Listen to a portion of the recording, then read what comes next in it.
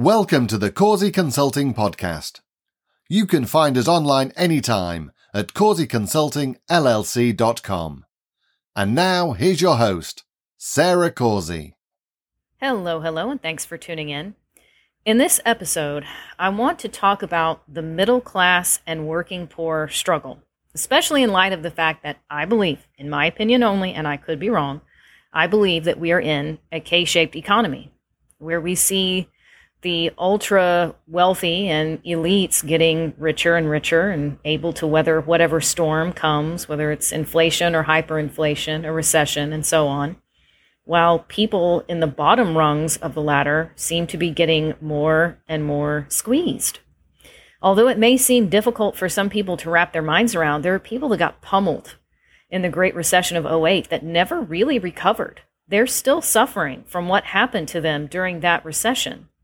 So what will happen this time around? I'm not a psychic or an all-seeing oracle from ancient times. I don't know.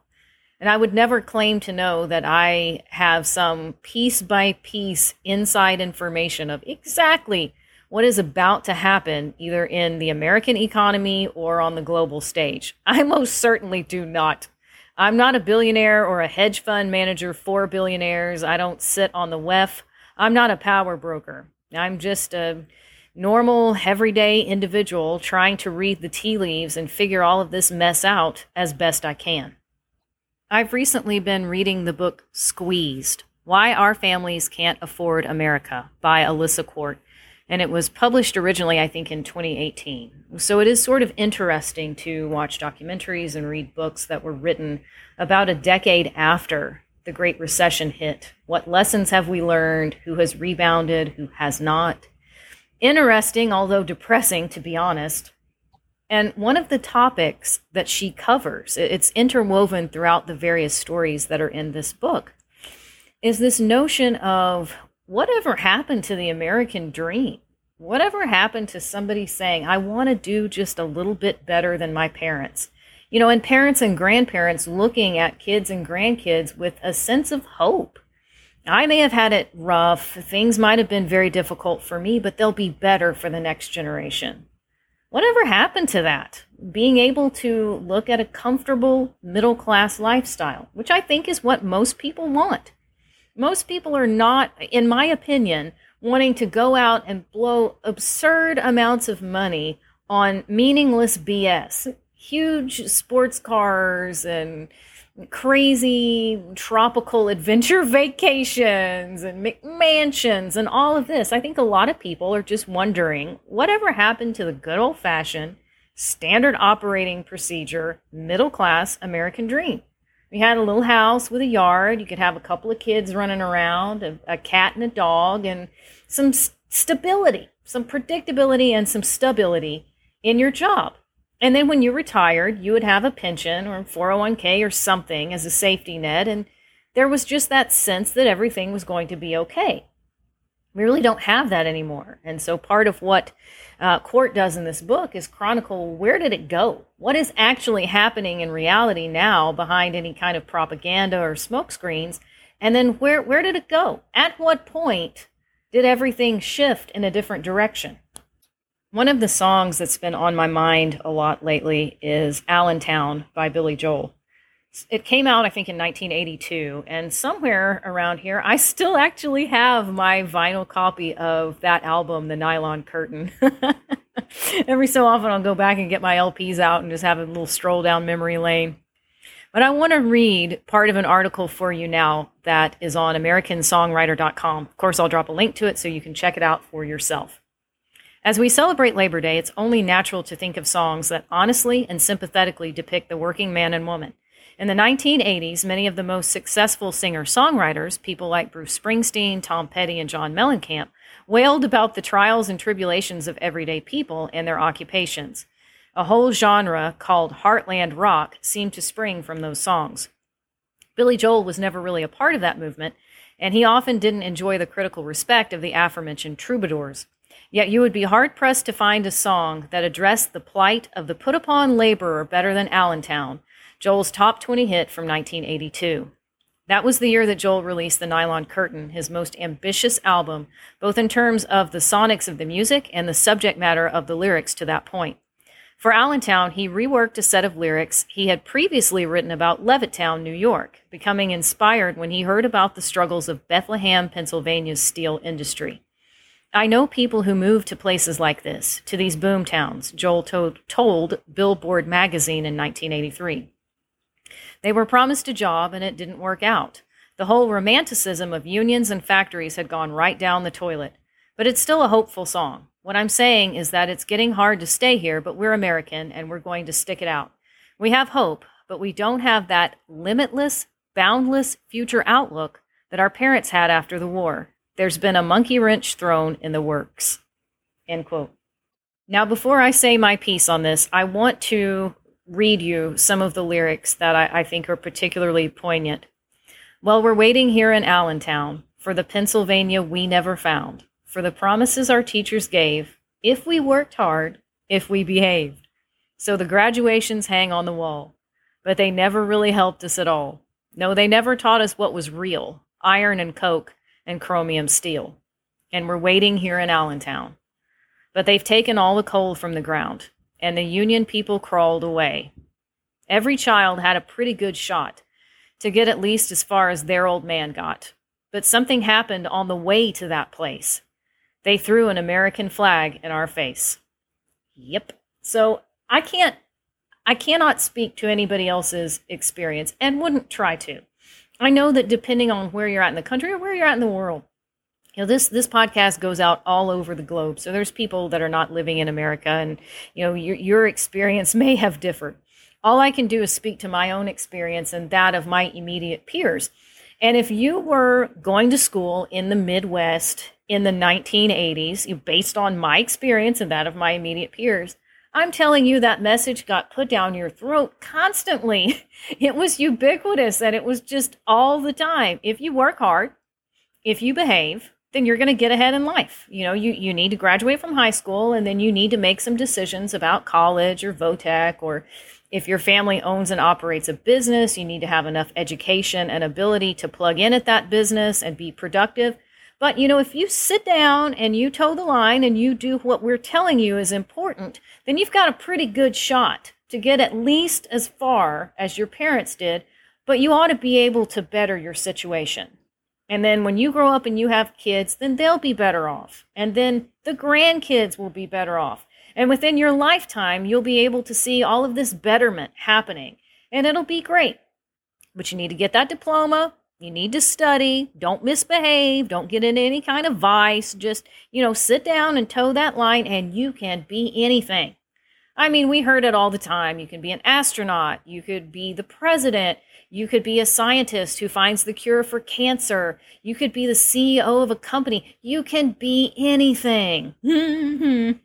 Yeah, something did happen on the way to that place. Now, for, us Xers growing up in the 80s and 90s, it wasn't that they threw an American flag in our face. We didn't get drafted off to go to Vietnam or anything like that. But when you got further along in school, and you were like in high school, let's say elementary school and middle school, you were still getting this, hey, you can be anything you want to be. You just dream big, and as long as you mind your manners and you do good in school, the world is your oyster. But then as you got further up, so you start to get towards that end part of high school where you're having to meet with the guidance counselor, and I honestly don't even know if they still have those in the schools anymore. I would doubt it. But back in the day, when you had to go and meet with the guidance counselor, that's really when it was like the scales were removed from before your eyes. And it was like, yeah, okay, so that's sort of like Santa Claus and the Easter Bunny and the Tooth Fairy. We tell all of you that you can be anything you want to be, and as long as you do well in school and you mind your manners and you listen to authority figures in your life, then you've got a really good shot of being anything that you can dream of. But now we're going to tell you the truth. You're going to have to go to college, or you're going to have to go to VOTEC, and you're going to have to plug in somewhere and be a peon. You're going to have to pay those dues. You're going to have to work hard. And, maybe you're going to make it. Maybe you won't. I mean, we'll just kind of let the chips fall where they may. And it's like, wait a minute. What? that you spent all of these years regaling us with this propaganda that we could be literally anything we wanted to be, and the sky's the limit. If you can dream it, you can do it. And then we get here and it's like, no, you're gonna have to go to some crummy college somewhere and study, I don't know, something completely boring and asinine. Oh, and then you're gonna have a load of student debt, and maybe it's gonna work out for you, maybe it's not. Next. Oh, great. Yeah, so thanks for that. Thanks for that hopium. This also reminds me of another song from that same pocket of time that's been on my mind a lot lately, Pink Houses by John Mellencamp. Now, back then, he was still the Coug. He was still John Cougar Mellencamp. And I probably have this LP somewhere around, I would bet, in my collection. I have to go look sometime. But there's a verse in that song that goes, well, there's a young man in a t-shirt listening to a rock and roll station. He's got greasy hair and a greasy smile, and he says, Lord, this must be my destination. 'Cause they told me when I was younger, said, boy, you're going to be president. But just like everything else, those old crazy dreams just kind of came and went. I have no doubt there probably is someone, that Mellencamp knew when he was writing the lyrics for that song. Probably sitting there imagining someone that he knew who was told the same thing. Like I'm saying, you heard it all the time back then. Be an astronaut, you can be president, you're going to cure cancer. Oh, well, no.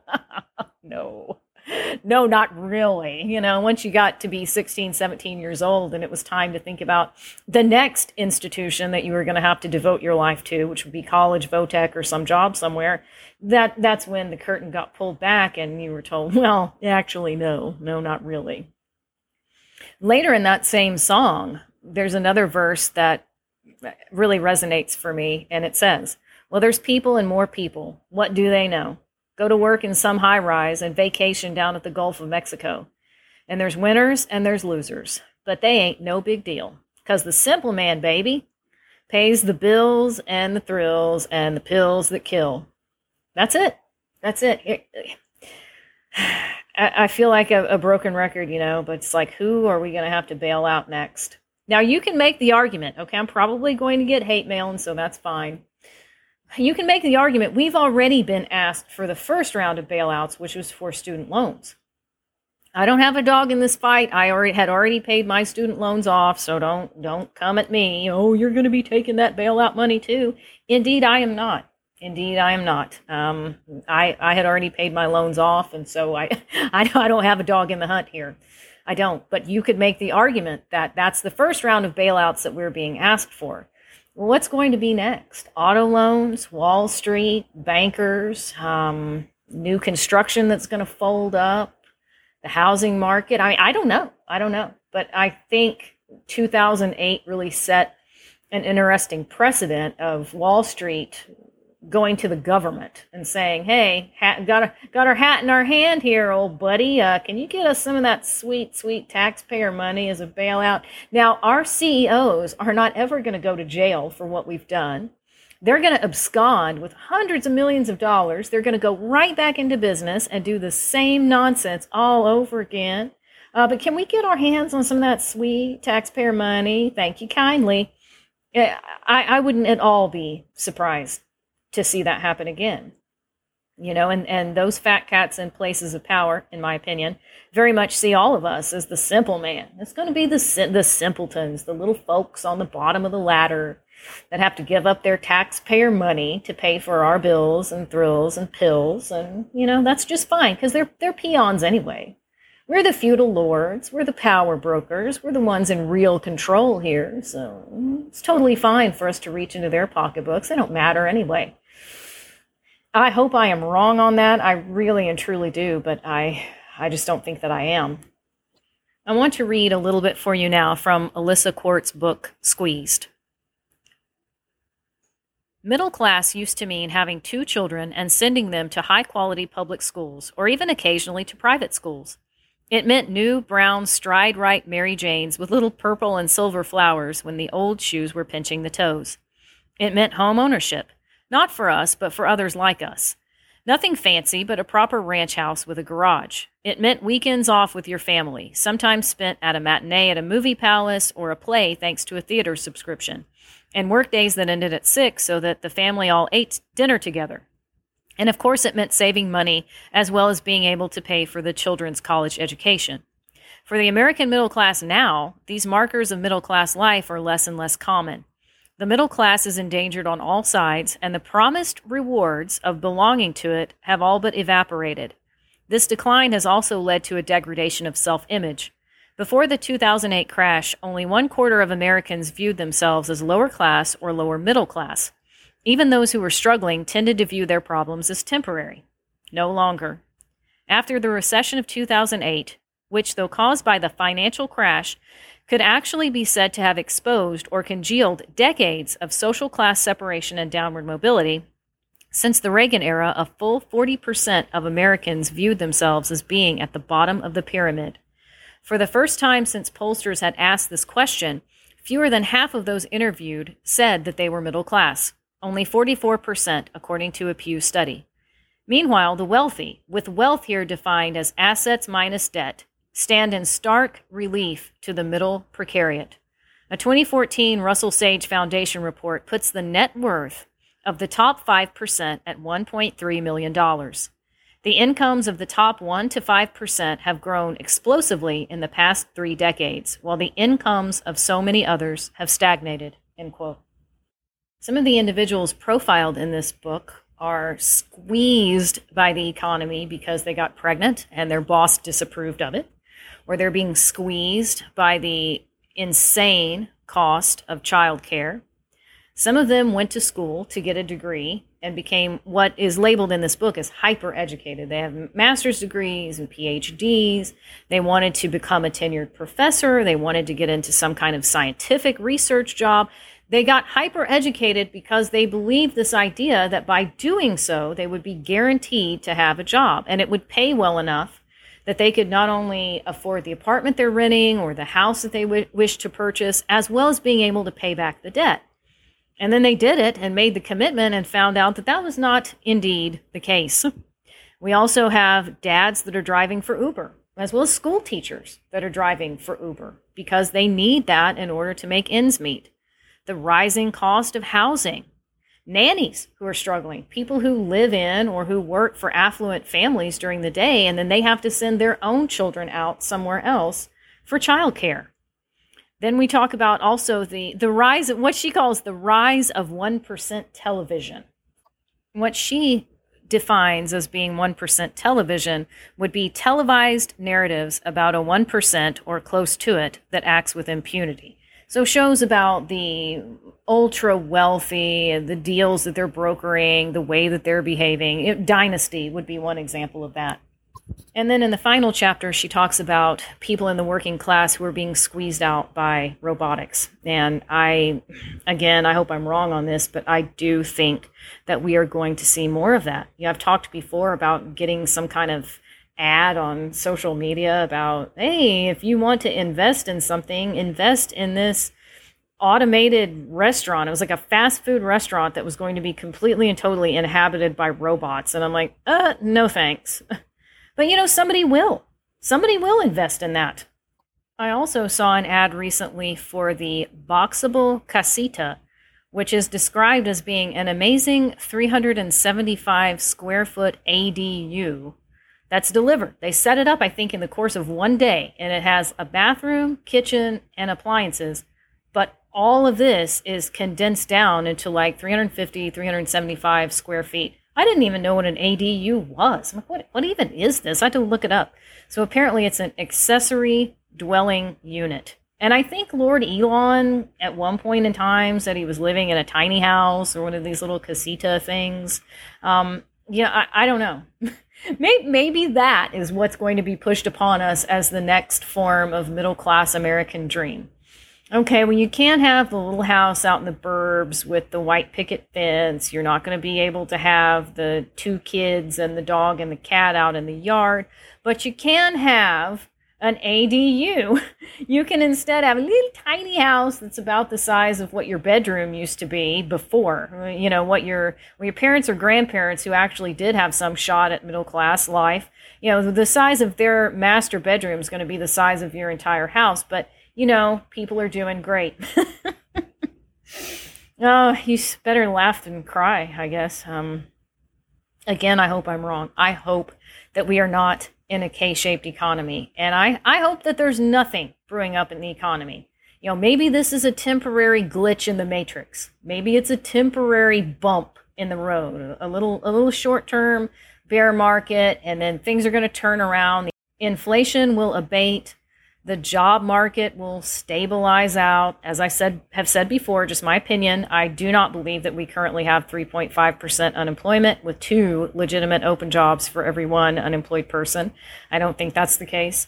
Maybe corporate America will not demand a return to the office. Maybe there will be some way for everyone to get a situation that works out in the best possible way for them. And if you enjoy working from home and being fully remote, you can do that. If you want to go back to an office and be Chatty Cathy the extrovert and talk to everybody all day long, maybe you can do that. Maybe there is some utopia where everybody gets what they want.